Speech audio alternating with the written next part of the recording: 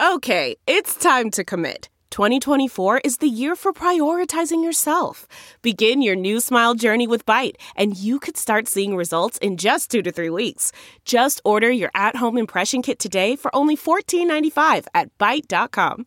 Byte Clear aligners are doctor-directed and delivered to your door. Treatment costs thousands less than braces. Plus, they offer financing options, accept eligible insurance, and you can pay with your HSA FSA. Get 80% off your impression kit when you use code WONDERY at Byte.com. That's BYTE.com. Start your confidence journey today with Byte.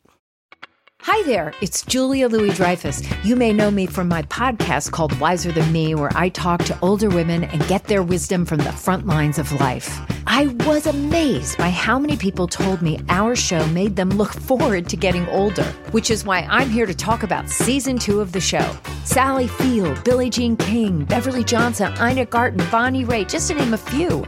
All hail old women. Wiser Than Me season 2 is out now from Lemonada Media.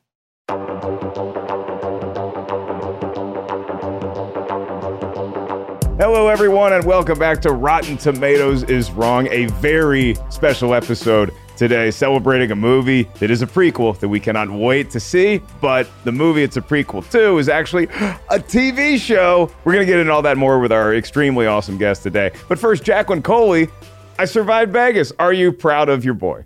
I'm very proud of you. I'm also proud of the incredible job you did with Chance the Rapper. I am so sad that I wasn't able to do that, but the film festival gods were calling. But that was such a fun conversation. And then you jetted off to Vegas. So who's the real jet setter now, Mr. Mark-Ellis? I feel pretty good about it. You were celebrated when we talked to Chance because we did get to mention your love affair that is more online than anything else with the great Bill Hader. But I think Chance shares your sentiments, and I'm just thrilled that I finally got to experience Hot Rod. It's a movie that a lot of our friends had talked me into seeing for years, and I never did. And I finally was rewarded for my patience because, God, that movie's funny. Our guest But do you like to party, though?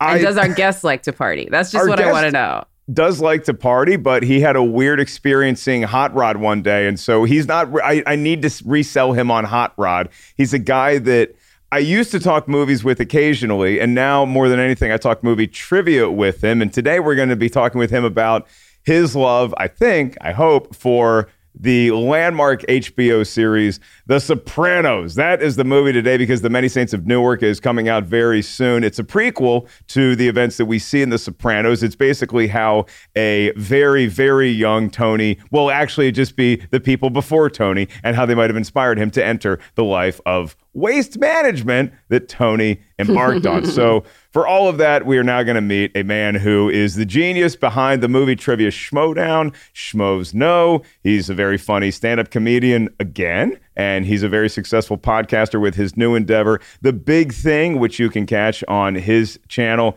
Ladies and gentlemen, it is the one, the only. Do you like how he gave you a nice intro, Christian Harloff? I was very honored by that, but I'm upset because I thought we were doing a full rewatch of The Wire. I have not had an opportunity to watch The Sopranos. Obviously, a kid. Thank you guys for having me on. I've been waiting to talk to you guys about this, and this is obviously absolutely something I'm passionate about, so I can't wait to talk about it. Yeah, well, your passion is now bleeding over to the walls of your studio because for all of our viewers out there, you can see exactly how big of a fan Christian is when we show you this, which is Christian. How much? I don't want to ask how much it costs, but is your family, particularly your wife, pleased with this purchase? The easy answer to that, Mark, is no.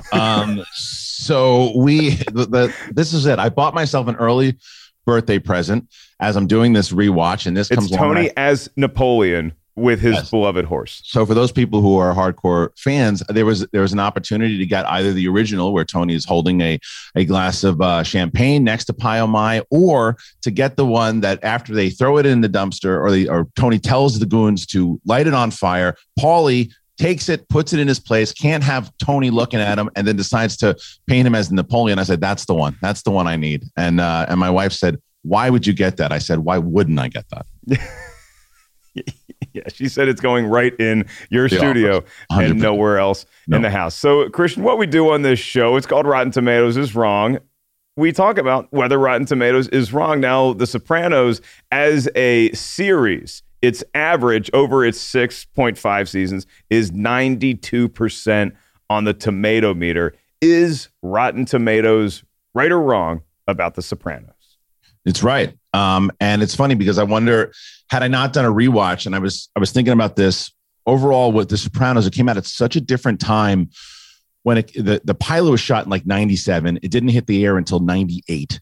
And it wasn't the way that these like HBO Max and Netflix and all these different, the way that they approve series now with just episodes. You had to do the same thing that other networks did, and that's get a pilot done, get it approved, get it on the air. So what also happened throughout that, you had negotiations with the cast, and you would have to wait sometimes a year and a half, 2 years, 2.5 years before you got another season. So there's a lot of stuff to watch. So when you're watching the season, you sometimes forget what happened in previous. With a rewatch, you see how good this series really is. And I think the first time I watched it, back in the day when I had to wait in that time period, I didn't appreciate it the same way that I did on the rewatch, because you realize how brilliantly written it is, how brilliantly acted it is, and how it's not predictable a lot of times, and the choices sometimes that people didn't always like really work and make sense for the characters of this show.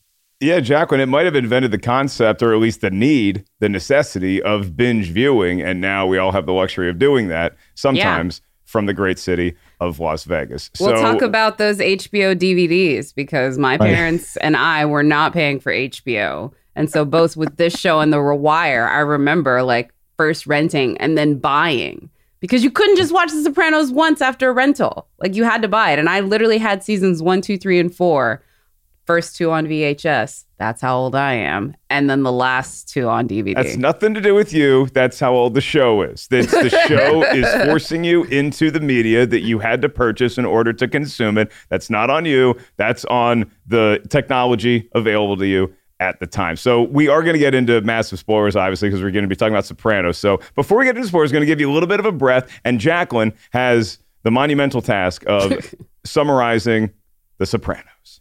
Yeah, I'm not going to do that, but I am going to give you the basic hits on this one. So basically with this one, we have Tony Soprano. He is a capo or captain in the New Jersey sort of crime family. And it sort of talks about him and his family. He has a young daughter, Meadow, who at the beginning of the series is heading off to college. A young son, Anthony, who at the beginning of the series is getting into tons of trouble. And his wife, Carmela. He also has his mother, Livia, who's just also exactly what you would picture from a sociopath's mother, in the sense that she definitely groomed him to do all of the dirty things that he does. You also have the men that are surrounding him and sort of like his mob, I would say confidants and buddies. So you have Silvio, you have Michael, who is sort of the heir apparent. You also have, let me think. I want to make sure that we talk about Michael's girlfriend, played by Drea De Matteo. She's going to hold a lot of significance later on in the series.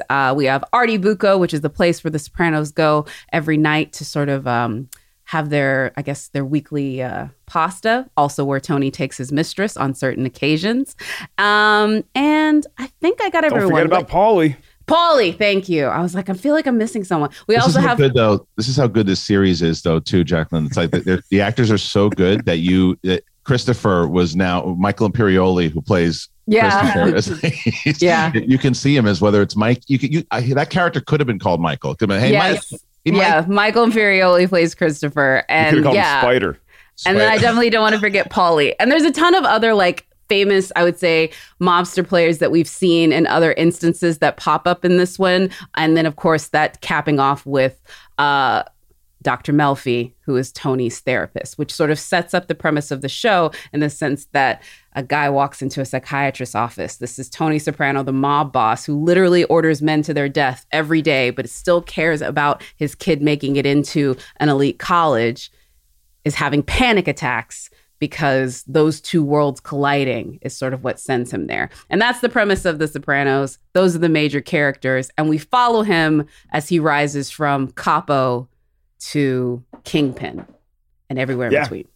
I mean, it's a riveting watch. It's a riveting rewatch. And I like that you brought up Dr. Melfi this early, because throughout our career in Schmoes Know and in the movie Trivia Schmoedown, Christian and I have been each other's Dr. Melfi. And we have a Dr. Melfi on this show, and her name is Producer Lucy. Hello, Lucy. Good morning. What's up, New York?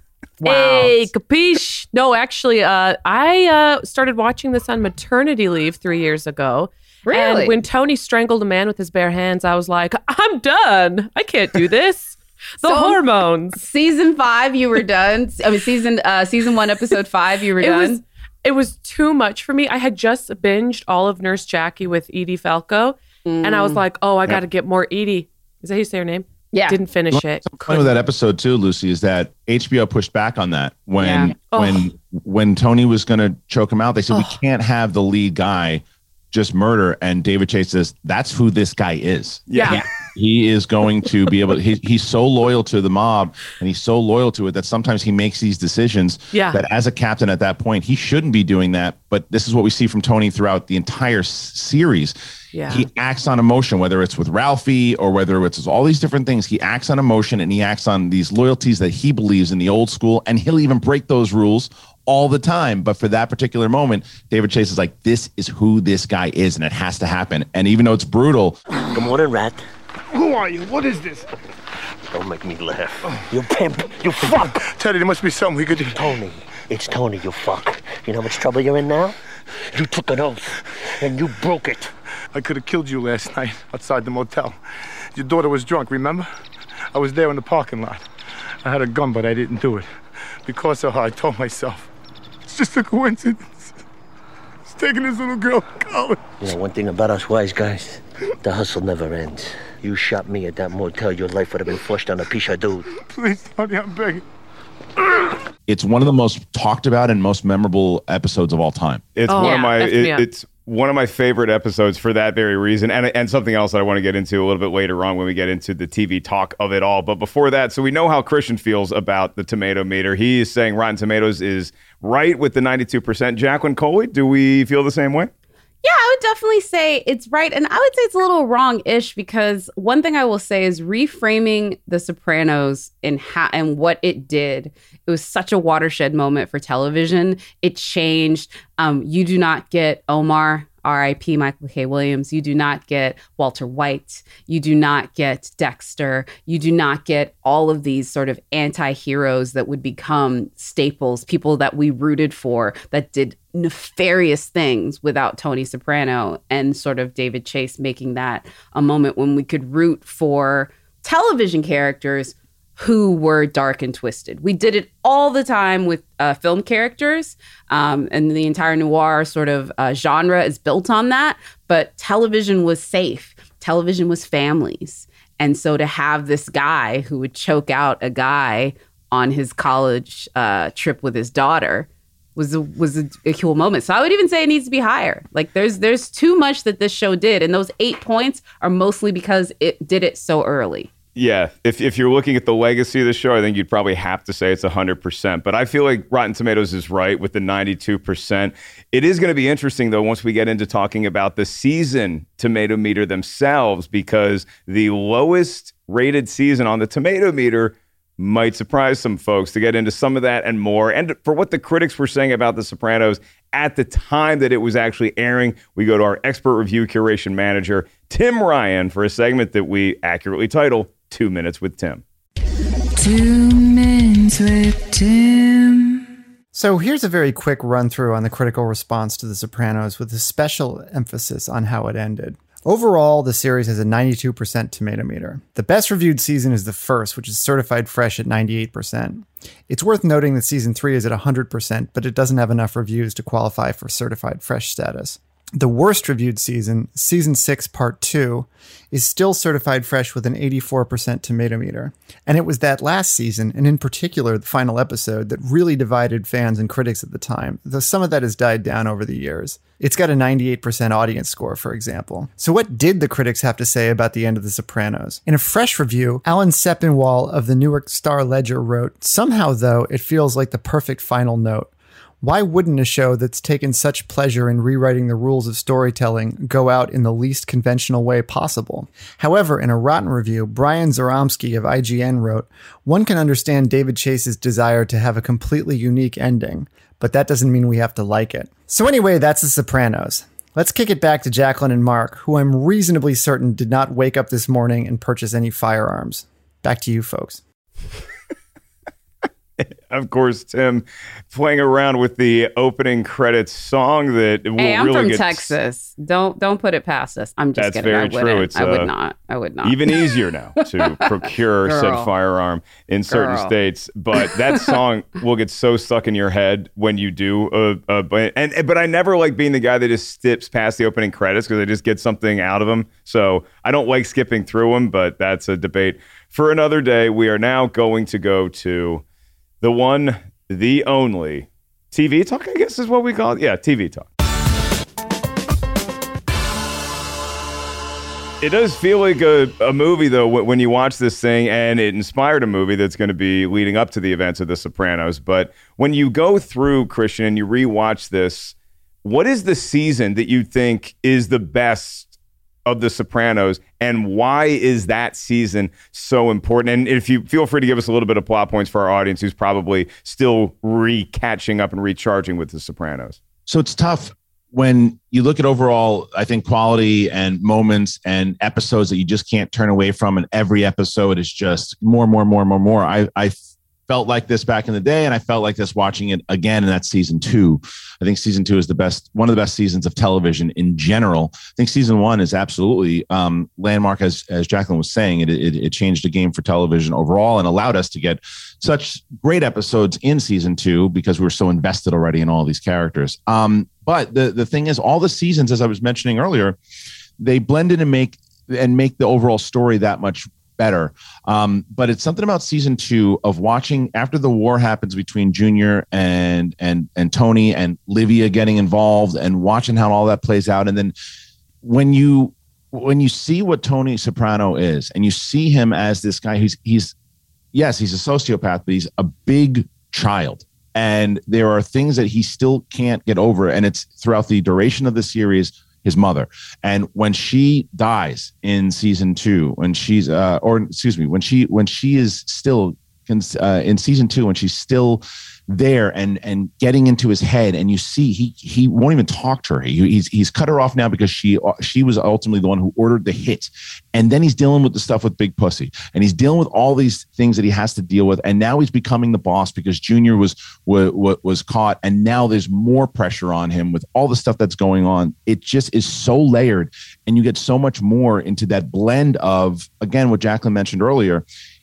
We had Goodfellas, we had Casino, we had seen that introduction into the mob world where we just had this idea of what the mob was. We never really got the intricate look of, these are mobsters, but they have families. They are, quote unquote, normal lives sometimes, going out to restaurants, doing these things, having the conversation about school and colleges and all that. And it made them human. And I don't think we were ready for that. We were like, well, wait a minute, we're supposed to relate to them. I don't feel right relating to these people because they're killing people. But yet, this happens. You might have met someone like this, and that's a good guy, and who knows what he was doing 24 hours beforehand. And I think that's the window that both Sopranos did, and certainly in season 2, you got a lot of that. Man, that sunset is gorgeous. Grill, patio, sunset. Hard to get better than that. Unless you're browsing Carvana's inventory while you soak it all in. Oh, burger time. So sit back, get comfortable. Carvana's got thousands of cars under $20,000 just waiting for you. I could stay here forever. Carvana, where car buying meets comfort, meets convenience. Download the app or visit Carvana.com today. Delve into the shadows of the mind with Sleeping Dogs, a gripping murder mystery starring Academy Award winner Russell Crowe. Now available on digital. Crowe portrays an ex-homicide detective unraveling a brutal murder he can't recall. Uncovering secrets from his past, he learns a chilling truth. It's best to let sleeping dogs lie. Visit sleepingdogsmovie.com/Wondery to watch Sleeping Dogs, now on digital. That's sleepingdogsmovie.com/Wondery. Yeah, Jacqueline, I don't think it certainly didn't normalize the behavior, but it humanized who is doing the behavior a little bit more. And so obviously Christian is saying big pussy. That's a character, not a euphemism, kids. And I mean, look, when you say whack big pussy, you're like, pardon me? What did you just say? No, he gets shot on a boat in season 2. And you also have the Meadow Soprano storyline in season 2 really kicks into high gear because that's the first time, as she's excited about getting accepted into college, she also has her life intersecting with Tony's life, and she starts to see more of the elements of who exactly her dad is. And then you have, I mean, if you want to know how badass James Gandolfini and Tony Soprano can be, the fact that he takes on a T-1000, or at least Robert Patrick, who played the T-1000 in T2, and just makes him look like this poor gambling sap. Jacqueline, I feel sympathy all the time when I watch TV shows. I was feeling so bad for my poor cyborg from T2 towards the end of this season. It was just, I just wanted him to hang on another 5 minutes. You know what's so brilliant about that? What was so brilliant about that whole angle was, and they even mentioned it in the season itself, is that Tony orchestrated all of it. He knew that the guy was a degenerate gambler. He knew what he was going to do, and he gave him a shot. He said, "Look, you don't want to play into this game." He had seen this happen 1,000 times over, and he even says it. This is how I make my living. I bust guys out like you. And that's what he's done. That's the trade. He is really good. And when you go back to the first trailer of Many Saints in Newark, and the woman says, this is a natural born leader. He doesn't have it. You can't see it yet, but it's there. And you see, he learns the tricks of the trade. And that is a perfect example of everything that happens with Robert Patrick. Yeah, I will say too, because if we want to get into the one season that I particularly love, it's the next one. It's season 3. But a lot of the reasons why I love it is because of things that happen in season 2. Like there's a throwaway scene with Meadow and her friend Hunter, I think, where they talk about David and how he ended up getting into drugs. He dropped out of state school. Like the entire sort of storyline of, figuring out that there's so many repercussions to everything that happens here. Also, I love season 3 because this is where Michael K. Williams makes his HBO debut as Ray Ray. And I think I want to say it's the last episode or the next to the last episode of season 3. There's also the Telltale Mozzarella, which I love because the entire storyline of Jackie Aprile is just comical. Like just how stupid he was and how brazen he was. I absolutely love Jackie or Richie? Did I say no? Jackie's young Jackie, the Jackie Jr. Jackie Jr. Sorry, Jackie Jr. Yeah, Yes, Jackie yes. Jr. Yeah, just him, thinking that they can do this stupidity and there'll be no repercussions for it because he's trying to make himself and essentially just makes himself a place to go die. And I think also this is the one that has. Is this where Pio Mine shows up? Pio Mine is in season 4. Is that in season 4? Okay, but this is where Richie shows up first, right? Richie shows up in season 2. Okay, yeah, gets killed in season 2. Yeah, every season you get an Aprile death, or at least the first 3, right? You get Jackie, who is obviously the best of them, where he's the boss when we first start the season, and he winds up dying of cancer, and they show because even with the way that they're murdered and the way that all these the tragic deaths, they even mentioned so far that he just goes out withering away on his deathbed. And then you have Richie Aprile, who is just like a mix of like Al Pacino meets Henry Winkler as the Fonz, and it's just like but he is just so out of control and a loose cannon, and that whole thing. That's what's so great about The Sopranos is you never know. You always think, well, they're going to take him out this way. And when you have Richie has this, and this I'm mentioning season 2 before, Richie is just a thorn in Tony's side the entire time. And you say, this guy is going to be a problem. And when he starts dating Janice, and then Janice starts to try to turn Richie against Tony. And then ultimately, after Richie smacks Janice, she comes back, shoots him dead in Livia's kitchen. You're like, what is going on with this show? It's incredible. And then obviously, as Jacqueline just mentioned, Jackie Jr. then in the third one, you think, oh, this is going to be the next guy. He's going to be the heir apparent. And he's an imbecile. And he does all these stupid things. And he winds up getting shot because he tries to do what Tony and Jackie did. as kids, when they ripped off Feach Lamana, they try to rip off the card game. It goes really wrong. They wind up killing a bunch of people and they pay for it. Yeah, it would be like me trying to run the Schmodown for a week. Christian, though, it's interesting that Jacqueline brings up season 3 because season 3 does pick up on a lot of the things that were sort of planted in season 2, but not the least of which is Tony's relationship with his mom sort of comes to a head in season 3. And I think that the theme of that overall season does feel like Tony and his growing or in some cases debilitating relationships with his own family, with what Meadow's going through because now she's firmly implanted in Colombia. And then you also have AJ getting into trouble at school and starting to act up. And so that one really hits me because it also maybe sort of puts Dr. Melfi into an extended role in Tony's family because she goes through something very personal, but it also helps her connect to Tony a little bit more. So season 3 is way up there for me too. Yeah, Employee of the Month. That's the one I forgot. The college aspect of, because I think when I saw this was actually my freshman year of college, because this came out in 2000. Yeah, I think my freshman year of college was when I was watching this. So watching Meadow deal with a crappy dorm mate when I also had a crappy dorm mate, I felt like David Chase was writing specifically to me. And Employee of the Month, like just when she says, no, there's nothing I want to talk about, and they just go into the episode, like it was, the silences of The Sopranos held more like Shakespearean intrigue than entire like soliloquies in other shows. Like just that pause. It's okay, go on. What? I mean, you want to say something?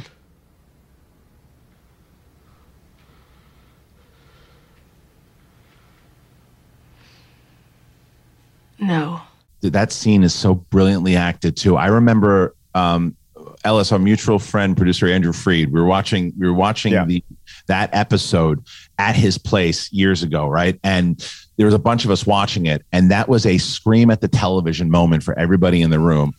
They were screaming, "Tell him!" Because everybody wanted to see this guy get his comeuppance. And that's what we were talking about earlier, right? Where we were rooting for things that we know, like this vigilante thing in us going, because nothing happened to this guy. They let him go. And we're like, tell Tony. And he's just, and there's that side of Tony that we see many times, why you do like Tony at moments, because he does have compassion. And when she's crying, he goes, what's the matter? What's the matter? Right. And you're like, and she goes, sit down. We're going to finish this. Yeah. And he goes, you got something you want to tell me? And she just goes, you're like, is she going to do it? And she goes, no, cut. It's brilliant. It is one of the most brilliant written episodes of television like ever. It was, and you're just like, oh my God. And then there's things that this show continuously does in this real life type of thing where you don't get traditional television, where they don't tie things up. You go back to season 3 again. One of the best is it Pine Barrens? Is that the one where, or which is the one where with the Russian in the woods? That's like one of the most famous.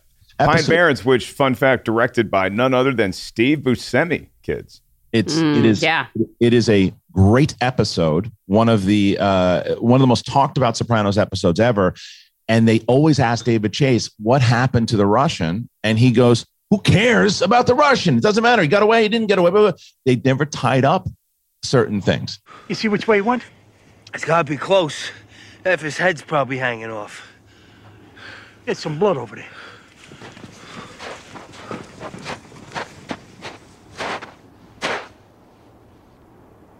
Where is this prick? You sure I hit him at the head? Yeah, fucking positive. I don't see any more blood. It's like the trail just ended. You know, we always thought he was going to come back. I think that there was like a confirmation, actually. I can't remember who said it. It might have been David Chase, actually, that down the line that the Russian did survive, but his head, the head injuries were really, really bad. He was wound up working somewhere. He didn't remember a lot of things. Head trauma. He didn't remember the situation. That's why it never got out about Paulie and Christopher doing what they did. Yeah, Pine Barrens, one of the most talked about episodes because it does function sort of as one of the more standalones in the history of The Sopranos. But for my overall season, I'm just going to continue the trend and I'm going to go with 4. Not just because I want to be different, but I also really appreciate season 4 because things are starting to come to a head. And I love the relationship between Tony and Carm, Edie Falco, because she is such a strong character and a lot like Tony, where you could meet Tony and in one conversation, you can see that he is this quiet storm that is always brewing. There's always storm clouds around him. And it's just a matter of whether he's going to go into rage or compassion in that particular scene.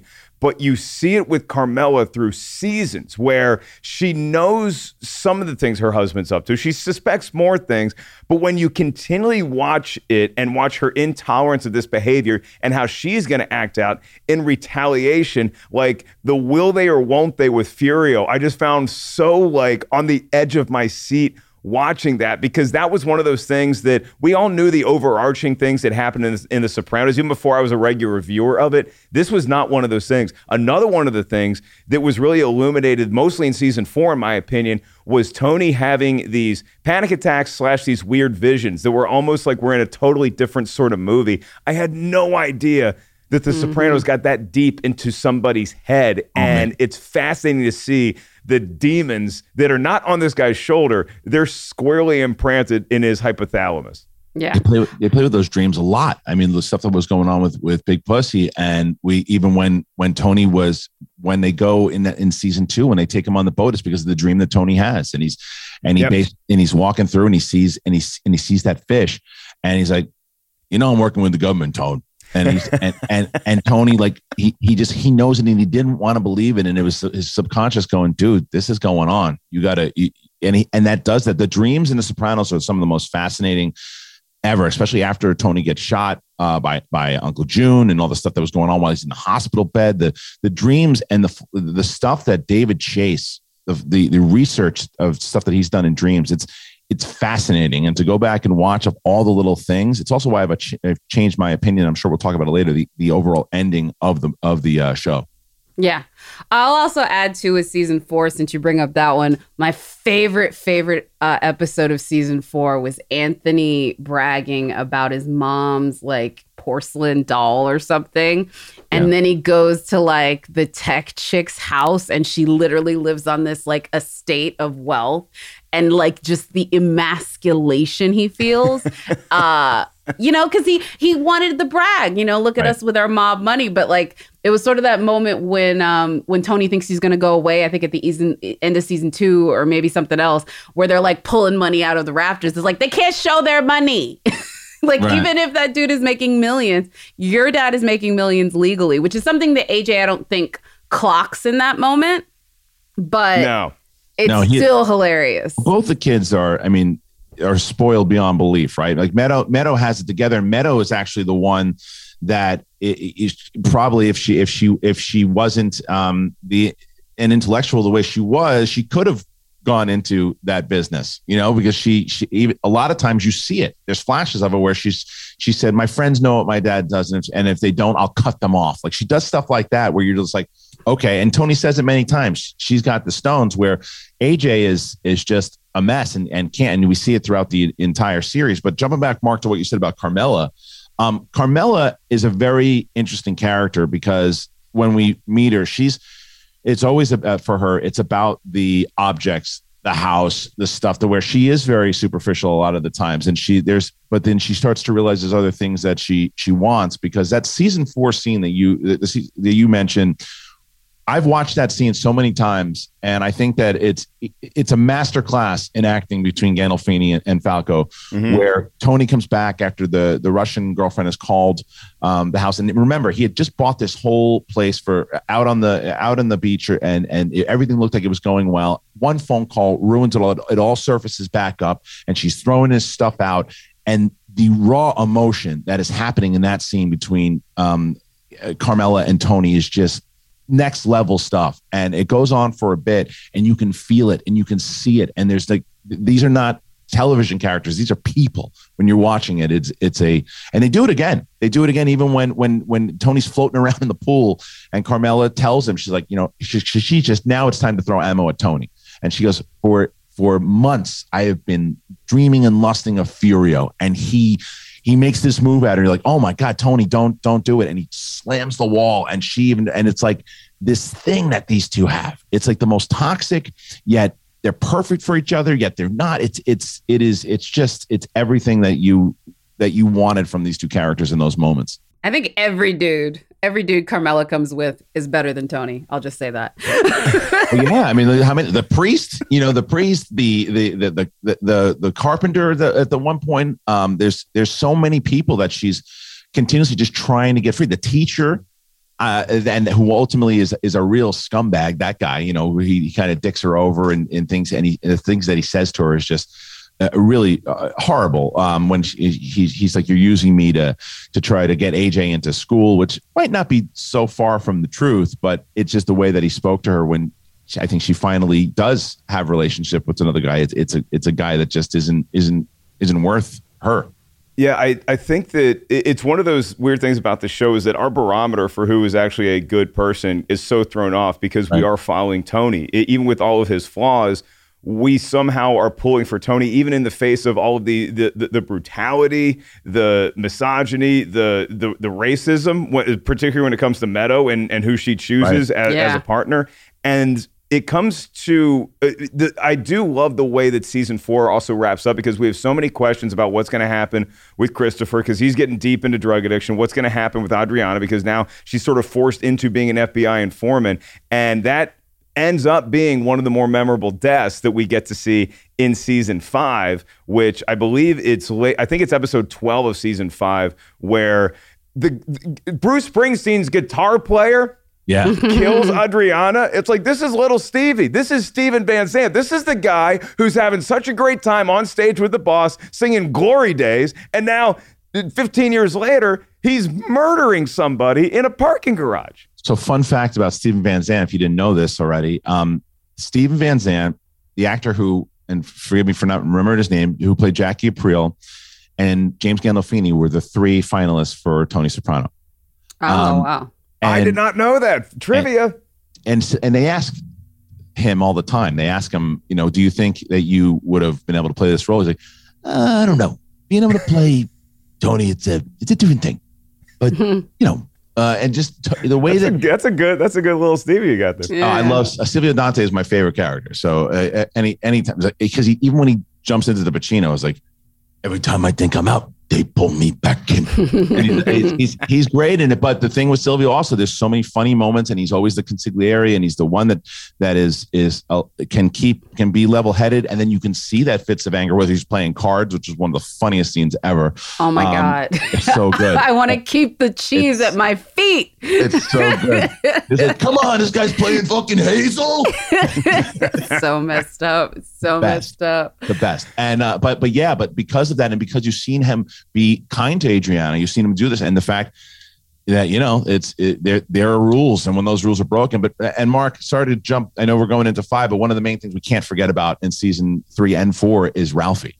Because Ralphie appears in Ralphie appears in season 3, and he is addicted to drugs, an absolute lunatic. And one of the hardest episodes to ever watch is that episode when he kills the 20-year-old. University. It is so hard to watch. It is. Watching it back then was hard. Watching it now is even hard, knowing that she's pregnant and all this. It's brutal. And then even trying to humanize Ralphie after you've seen what he's done, they humanize him in season 4 because his son, like, even though this guy has done some of the most despicable stuff ever and is just a complete murderer and a horrible human being, you still sympathize for him and feel bad for him when his son shoots this arrow up and it hits the kid and you're like, oh, it's a child, and you're feeling this guy's pain. And as he's going through it, Tony's like, yeah, but you killed my horse, so now I'm going to cut your head off. It's like that's it for Ralphie. But yeah, stuff like those brutal murders you're talking about, whether it's Adriana, Ralphie, Richie, like they're shocking, and it's boom, move on to the next one. Also, wait, I have to do. So is it Richie? Richie is playing critic in University when he is in love with that movie Gladiator, and he's walking around talking about Ralphie. Sorry, I said Richie. Ralphie is walking around. What we do in life echoes in eternity, and he watches Spartacus and gets pissed at Christopher Moltisanti, and I'm just like, oh, and Rotten Tomatoes audience score critics are born in this moment. I quote that scene all the time. He's like, there weren't flat tops in ancient Rome. It's the best. It's the best. Oh man, this is why classic film is not easy to digest all the time. But Spartacus is a great movie. Jacqueline, so Christian sounds like he's going to take Silvio as far as like his favorite character. Do you have a one standout that is like that you would tell everybody, hey, that's my favorite character, my favorite role in all of The Sopranos? Well, I'm not going to confuse this one because also, let's be honest, there's so many Richies, Ralphs, Paulies, and Tonys in this freaking show. Like, it's really hard. But it really is like the wedding scene in Goodfellas where it's really like everybody has the same 4 names. Yeah. But no, actually, Christopher Moltisanti, yeah, he's a writer, maybe a bad one, but he's trying. I always had a bit of a soft spot for Christopher Moltisanti. Plus, I just love Michael Imperioli. He wrote a lot of these episodes. So I think Michael wrote Telltale Mozzarella. Like, that's the other thing about him. I was always like waiting for him to just reemerge as this incredible both writer, director. And I still think that's possible. But there's a great behind the scenes video of like all of the characters naming their favorite mob movie, and Michael Imperioli picks the Jim Cassavetes movie, and I just like love that he didn't go with Godfather or Goodfellas like everybody else did. But yeah, he's just like a different dude. So love the character, love the actor. He's phenomenal. And what I would also, for people who love The Sopranos and aren't aware, both he and Steven Sciarippa, who played Bobby Bacala, they have their own podcast, Talking Sopranos, that is fascinating, and it dives deep into they go through every episode of every season. They have on guests, they have on everyone. It is a listen. If you're a Sopranos fan, and honestly, if you're just a television fan in general, and because the first episode they break down how the pilot went down, how they were able to do all these things, what they thought it was going to be, the how timing works out as far as how people got cast. It's really fascinating to listen to. Oh man, why, Christian? It's the NFL season. Okay, I don't have time to do this, and now I have to sacrifice hours of sports talk radio a week so I can catch up on this because it sounds amazing, and I'm sure they talk a lot about my favorite character. Look, we all know how great Tony is. We all know how great Carm is. You know, Edie Falco and James Gandolfini are just like Mount Rushmore level TV actors and characters. But again, the guy that I found myself drawn to was Paulie. I mean, I enjoy, and the reason why I enjoy Paulie so much, not just because Paulie Walnuts is played by Tony Sirico, who was like a real good fellow. He was arrested not once, not twice, 28 times, served 20 months in jail, and that was really what he did before he got into acting. But he also lends a sense of humor to this, and sometimes it's him and Silvio, and there's some real gut-busting moments throughout the history of The Sopranos that lighten the mood. Now, when you're watching it, a rewatch, you know that it might just be setting you up for a shocking moment in the next scene. But I do love just the levity of like, at some level, these are just guys who are going to work and they're reading the paper and they're hanging out with one another and they're busting each other's balls. And it's like, it's fun to watch. Yeah. Well, Tony Sirico is no joke. Like you look at, there is an interview he did in like 1989 when he talks about a lot of the stuff that he did. I mean, this guy was for real. And he brings that to The Sopranos, but he does bring that humor. One of my favorite Paulie scenes is when they're in Starbucks and he's getting all pissed off that the Starbucks and the corporate stole it from the Italians. So he winds up stealing stuff from the store to pay it in order to get them back. And then like his lines, certain things that he says, he'll repeat himself because he's not the brightest guy. And I think that they're sitting around at dinner. I think it's season 4 with Christopher, and he's like, and he goes, she says something about the dinosaurs, and the woman goes, "Yeah, the meat eaters took him out." And he goes, "They're all meat eaters." And, and Chris goes, "Meteors." So great. Let's talk favorite kills. Oh, favorite kills. Can we do favorite kills? Is there one that was like shocking to you? I mean, look, I will start with the Fabian kill in season 1 because I remember being on a trip with my dad and my older sister when she was looking at prospective colleges, and me and my sister shared a hotel room. My mom and my dad had a hotel room, and it's like, okay, we went to bed at the end of the night. I don't know what my dad, I assume he was just going to sleep. He might have been out whacking a guy like what Tony's doing, but it's like to have the stress of a dad taking your daughter to look at college and then also having that lumped on top of it.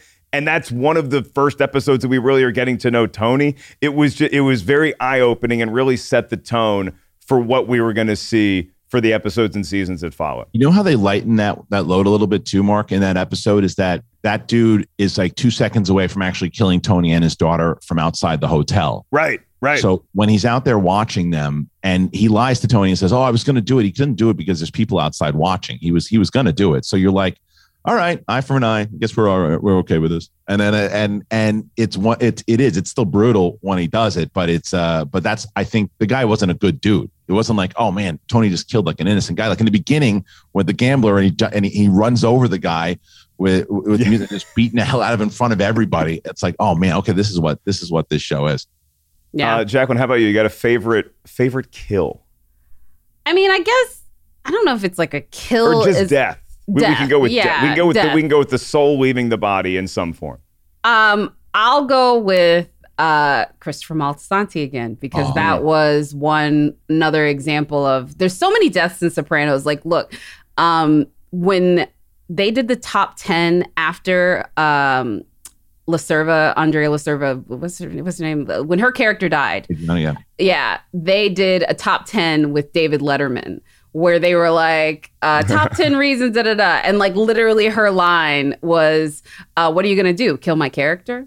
And it was like, oh my God, if you can find the YouTube clip, it is like the day after she had just gotten killed off of the show. And like, it was literally like a hard moment. But yeah, his death, just how anticlimactic it was, given how much tension they had at that moment. And yeah, just everything. So yeah, like either Andrea LaServa, I'll put her death because yeah, you knew that it was going to end badly, but you didn't think it'd be that bad.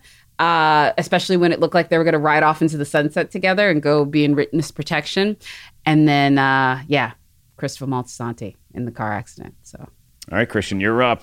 Well, I mentioned the Richie one. I think that was so shocking. Yeah.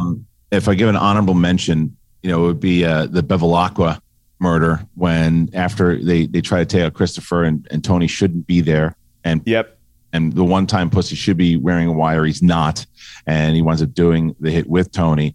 But I think it's kind of a tie between Ralphie and Big Pussy, because the one with Ralphie, it's just so sudden. And again, Tony shouldn't be doing it because he's a captain, and no matter what he did to the horse, whether he did it, he's like, no, I did not. And even if I did, so what? That whole thing. He's right in the rules of the mob. He's right. Mm-hmm. Tony should just, find him, do it. But Tony's emotion and the connection to the animals and everything that harkens back to season 1 and this connection he has to animals, that's what happened there. So, but it's got to be Big Pussy because of the lead up from season 1 to when you get there, because that again, the rules of the mob, you made your bed, and your friends basically did it. And he says, don't shoot me in the face. All right, don't shoot me in the face. And they honor him by not doing it. But it's like these four friends there, and this moment, and you feel it, it's been leading up, and the misdirect of it was Jimmy. It was fucking Jimmy. Like all like that whole lead up from season 1 into season 2, and finally, no, it was him. And he's trying to be an FBI agent, and that's that comical scene when he's trying to track, more information. He went to running over the biker. He's just such a disaster that it all leads into that moment on the boat, and leading from those dreams. I think it's the most impactful. Who died on the toilet? That was not Jimmy. What was his name? Because I was like, that was pretty hilarious. Oh man, pulling an Elvis, as we call it. Yeah, he pulled an Elvis. Did they even say that? I don't remember. I don't remember his name, but I remember that was the reason why Ralphie became a captain, was because that guy died on the toilet. And I remember that was just such a, because like I think Paulie was like, on the Pichadou. Yeah, right. While we scrambled to figure out who it was that perished on the potty. Let's go to the final question in this segment, and we all knew it was coming. There's Gigi. We all knew this was coming, but we didn't know that the ending was going to end like that.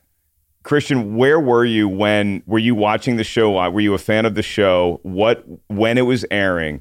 And we all know by now we're in a diner, we're here in Journey, and a gunman shows up, and then we just fade to black. What was your initial reaction? Well, we don't know if it was a gunman. That's the whole the whole purported, thing. Yeah. So yes, I watched it live. Hated it when it happened, because like everyone else, I thought my television went out, or I thought like it just something happened, or HBO messed something up, because it just fades to black. through the years, very similar to what the report was saying before in how critics have seen it over the years. I love it. I think it's brilliant. And when you analyze it and when you look at all the things that David Chase sets up, from paintings in the background, people that are there, moments throughout the season in general, it's pretty clear cut what happens at the end. I don't even think there's an argument anymore that Tony gets killed. I think it's because they even throw it to Bacalao at one point. He's like, you probably don't even see it when it's coming. And it just, like that, it's over. And they set it up where the guy walks out. He looks like the capo that killed himself. There's tons of different things going on in that scene. And when you analyze it and you look at it, and you look at all the different theories, but then you look at what David Chase has set up, the ones that make sense, it's a pretty brilliant ending. Jacqueline, did you think your TV was broken? Did you call your cable company? Again, Jacqueline didn't know. Jacqueline technically has never afforded HBO. I left my parents' house in 2001, and I haven't had cable since, unless it came free with an apartment. So I definitely did not see this live, but I heard about it. This was like, what year was that? 2004? Seven. Okay, so I was still on MySpace, but people on MySpace were very upset. They were very upset about this. Your top 8 was not happy. They were very upset about this. I remember that. They were. Yeah, that was the only thing I remember about it, is just like people used to have like The Sopranos as their song when you went to their page, and they were all like, meh. And message boards were still a thing back then. Right. And a lot of the TV message boards that I used to watch were talking about that one. So, no, I didn't watch it live. So I knew it was coming when I did watch it. Both The Wire and The Sopranos, I would have to wait for it to come out on DVD to watch it and just try to avoid spoilers. But the internet was not the internet, so it was easier. No, I can imagine MySpace was blowing up. I didn't pay attention to, like, I watched it, but I didn't really have a whole lot of context because I wasn't a loyal watcher of the show back then. And so I just wanted to see the TV event everybody was talking about. But nobody, or at least I, wasn't rushing to MySpace to see what all my friends thought of what we just saw, like we all do with Twitter or Instagram now. I cannot imagine what Twitter would do if this had aired now and we all saw it, what the debate would have been, what the reaction would have been. It would have been going on forever, kind of like the debate goes on anyway. I do tend to agree with Christian, though. I think it's pretty clear cut when you go back and you analyze it again and again and again, and you see the genius and the care and the creativity that David Chase put into the entire show, but particularly how to wrap things up and how to make it different. I do think they wanted to make it different. I do think that they wanted to make it stand out because this was such a landmark TV show to begin with, and it still represents so much of the new guard of how we now regard television, whether it's streaming services or whether it is cable services. It's all these things where it's really taking the baton from network TV and running with it in a completely new direction. And so we're going to talk about some of that stuff quickly as we move on to behind the scenes.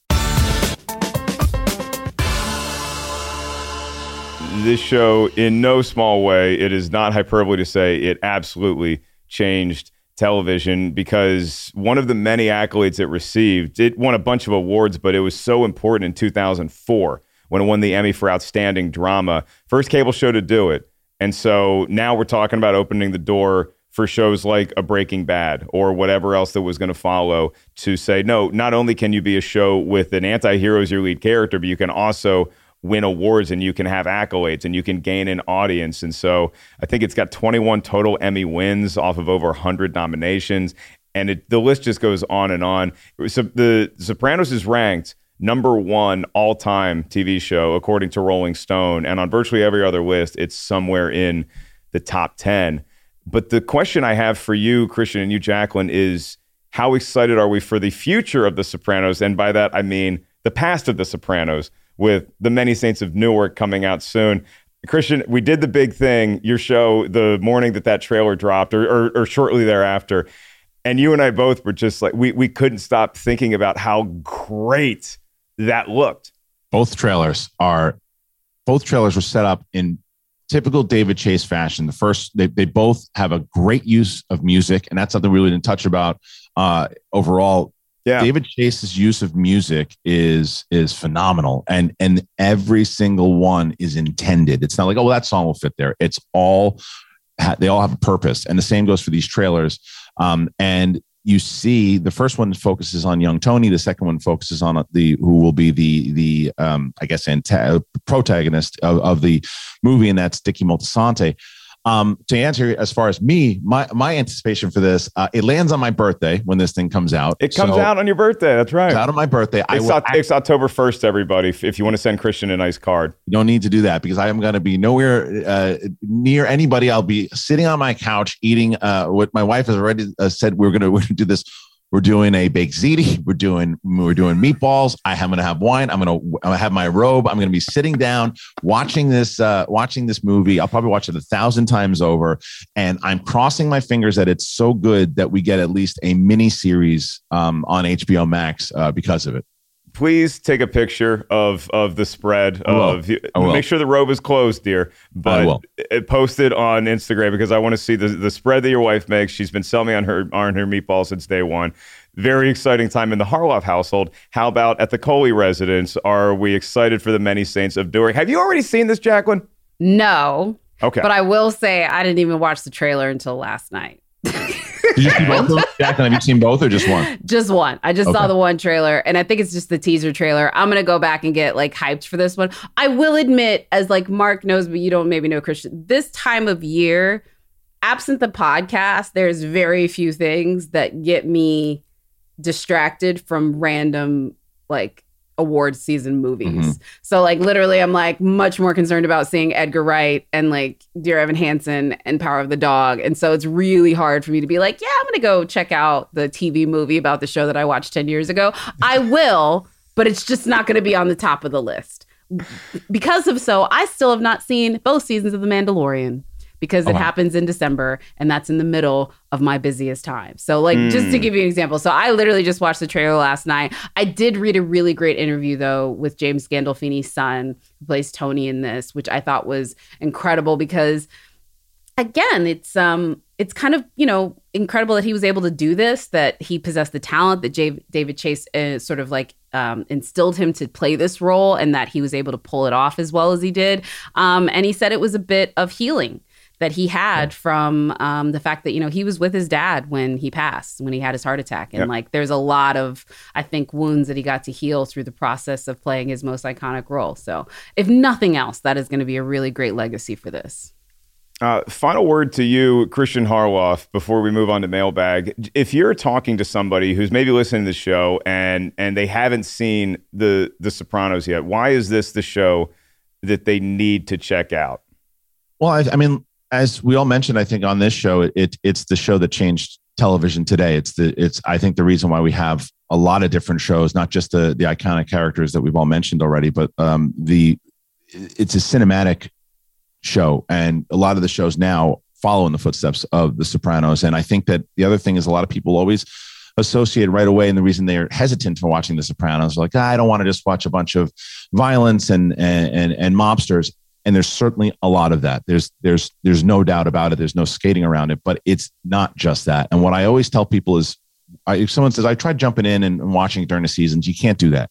You've got to watch the pilot because the pilot gives you everything of what this show is with the two families, his family and then the mafia, right? And you have both of that, and you get introduced to these characters, and it's writing. If you enjoy really good writing, you enjoy arcs and non-conventional television, then you should give it a shot. And it's not dated. It still works. The first one came out in 97. So 24 years later, it still pops and it still works. I am more into it now watching it in the rewatch than I was even when I was a massive fan back in the day. Yeah, might have changed fashion a little bit too. It was the hottest show of 2020 because once the pandemic happened, the numbers, these are according to stats provided by HBO, the viewership of The Sopranos went up 179% through their new service. The weeks of the stay-at-home restrictions went into effect. And so that's pretty monumental numbers that you're looking at from a show that, like Christian said, debuted way back in 1997. Also, fun fact, I think 28 cast members from Goodfellas make some sort of appearance in The Sopranos. But here's your trivia question for today, kids. Only one person that shows up in The Sopranos in a regular role also made an appearance in the Godfather movies, the first two Godfather movies. Who is that person? I know one. Jacqueline is... I know one. Who you got? Big Pussy is. Oh wait, no. Wait a minute. In the Godfather movie. Wait. Yeah. Who is it? There's Tony Sirico's in Goodfellas. Yeah. Mm-hmm. Oh, who is it? Yeah, and I didn't know that till I was watching Goodfellas a couple weeks ago. And I was like, Paulie. Was it James Caan? James Caan is a great guess because he played famous Wake Forest running back Brian Piccolo in Brian's song, but that is incorrect. So, yeah, he's on Innsbruck. How about, is it, I don't know, is it the actor that plays Hesh? It is the actor that plays Uncle Junior, Dominique. Oh, wow. He plays Johnny Ola. He plays Johnny Ola in The Godfather 2. So go back and watch Godfather 2 and see more Junior than Uncle, but you still get to see him in both The Godfather 2 and in The Sopranos. I knew that too because they mentioned it on Talking Sopranos and I forgot. So yeah, but according to Schmodown rules, Christian, you got 15 seconds. You were out of JTE rules and you lose the points. So we move on to Mailbag. This is from our esteemed member of the Ketchup Crew, Tristan McGuire. Like Tristan, you can email us anytime with your thoughts, with your comments, with what you want to see us review. Movie, TVs, let us hear your take. Tristan McGuire says, my name is Tristan McGuire. One of my family favorite musicals is The Best Little Whorehouse in Texas. I watched it with my wife for the first time last week. She said she loved it, and we looked at the RT score, and we're shocked beyond belief. We know it's not amazing, but we both thought at least it should be 75% on the tomato meter. Be great if you guys would cover it. Jacqueline, that's your home state. The Best Little Whorehouse in Texas. Is it wrong on the tomato meter? I don't think so. No, that movie is bad. That movie is so bad. It's got some good songs. I'm all about some Dolly Parton, but no, it's bad. It's in the 40s, by the way. I think it's Rotten Tomatoes is probably right on that. It's 45%, but good news for Tristan, it is 68% on the audience score. It's got Burt Reynolds. It's got Dolly Parton. It's got Dom DeLuise. It's fun. It's a fun movie. I enjoy it, but it's sort of like The Greatest Showman of the 70s. Like, you can enjoy the songs without calling this a good movie. I have a fun fact about it. My cousin, Norm Newberry, rest in peace, he was the art director on it. Oh, that's cool. Yeah. There you go. That's probably a fun movie to be any sort of director on without further context. So I will simply say, Christian, my boy, we've done this once or twice over our careers, and it's great to finally have you on Rotten Tomatoes is Wrong. Every week, Lucy and Jacqueline, Christian is like, hey, you got to, when am I coming on the show? And I'm like, we all want to get you on the show. We're just waiting for the right movie. And it turns out it was a TV show we were waiting for. That's right. So Christian has some very exciting things coming up. In addition to the movie Trivia Schmodown, we're very excited to be back in New York for that coming up soon. And then we have a big downtown spectacular, which is the closeout. It's our WrestleMania. It's our Super Bowl. That's going to be December 4th in downtown Los Angeles. You can get tickets at the schmodownlive.com. But Christian, you also got some stand-up coming up. We have some stand-up coming up, as a matter of fact. September 26th, Sunday, which is this Sunday, I believe, that the show just dropped. You're going to be on stage at Flappers, and this is your first time back doing stand-up in God knows how long, since the early 60s. It's very early 40s. And it is, it's the first time in Los Angeles in over 12 years. You were gracious enough to let me do a set, I think around 2 years ago in New York. So doing that set in New York will be the first time doing like 15, 20 in a while. So excited for that, and very excited for my show that I do on Monday, Wednesday, and Friday, which is the big thing. We just had Katie Sackhoff on, speaking of Mandalorian, which was a great episode. You can go on over to the SEN channel on YouTube or find us on Apple Podcast. We're going to be doing a full deep dive on Many Saints of Newark once it drops. So. Yeah, and I want to do a full deep dive as to how your meal was when you were watching The Many Saints of Newark. You got a movie recommendation for us because you haven't seen the Sopranos prequel yet? What's a movie that Christian says, hey, y'all got to go check this out? What do you want to give our Ketchup Crew to listen and watch to? I mean, it's only because it's so fresh in my mind, and I absolutely lost my mind for it. I saw it later than everyone else did because I just wasn't going to the theaters. And The Suicide Squad, when I know it's coming out on Blu-ray soon, man, James Gunn just really did it for me in this one. I wasn't expecting anything from this movie. I think it's one of the most interesting, brand new types of again, speaking about unconventional comic book films. I loved this movie. I laughed louder by myself like a lunatic by myself watching this movie, and I just thought it was brilliant. So I would tell you, if you haven't seen The Suicide Squad and haven't had an opportunity to see it, check it out once it hits on Blu-ray or finally lands back on HBO Max. Yep, 91% currently for the Suicide Squad on the tomato meter. So like I said before, you can email us anytime. rtiswrong@rottentomatoes.com. If you want to drop us a line like our friend Trista did, make sure you subscribe, rate, review, all of that good stuff to this here podcast, as well as Christian's new podcast, The Big Thing. Wherever you enjoy podcasts, whatever that service asks you to do it because it gets more ears and eyeballs onto these quality programs. Jacqueline, next week, if you thought we were doing a deep dive into a TV show, boy, do we have some work ahead of us, and it is going to be a good time between good and evil. Yes. Next week, we're going to talk about a subject that I am very, very, I would say, versed in and love. Shaken, not stirred. A weak martini, yes, sir. But we are going to be breaking down the James Bond catalog. Moonraker to Dr. No, No Time to Die, Pierce, even some Lazenby. We're going to go down all of the Bonds, and I can't wait. And Casino Royale with David Niven better be in this because that's canon. Sometimes we count argue it. against it. Sometimes we don't, but I'll give David Niven all the props in the world. Lucy, we should be allowed to drink during that show, right? We should be allowed to drink Heineken. I'm wearing a tuxedo and I'm gonna have a martini with 2 jalapeno queen olives. You guys are going through the whole catalog. We'll see you in about 4 years. Hey, listen, I will have leftover Emmy's outfits. I may pop into this for that.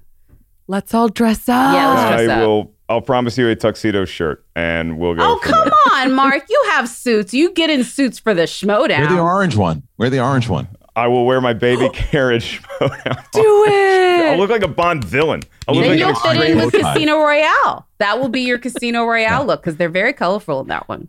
I'll take it. Lest we make anybody cry tears of blood, we will get out of here on that note. So thank you so much for everybody for joining, for listening, for watching. Thanks to our special guest, Christian Harloff, for his expertise and his appreciation of art inspired by The Sopranos. For the whole cast here, Brian Perez, Lucy Bruckner, Jacqueline Coley, I am merely Mark Ellis. Thanks to Rotten Tomatoes and all of you listeners and our Ketchup crew out there. We'll see you next week for James Bond.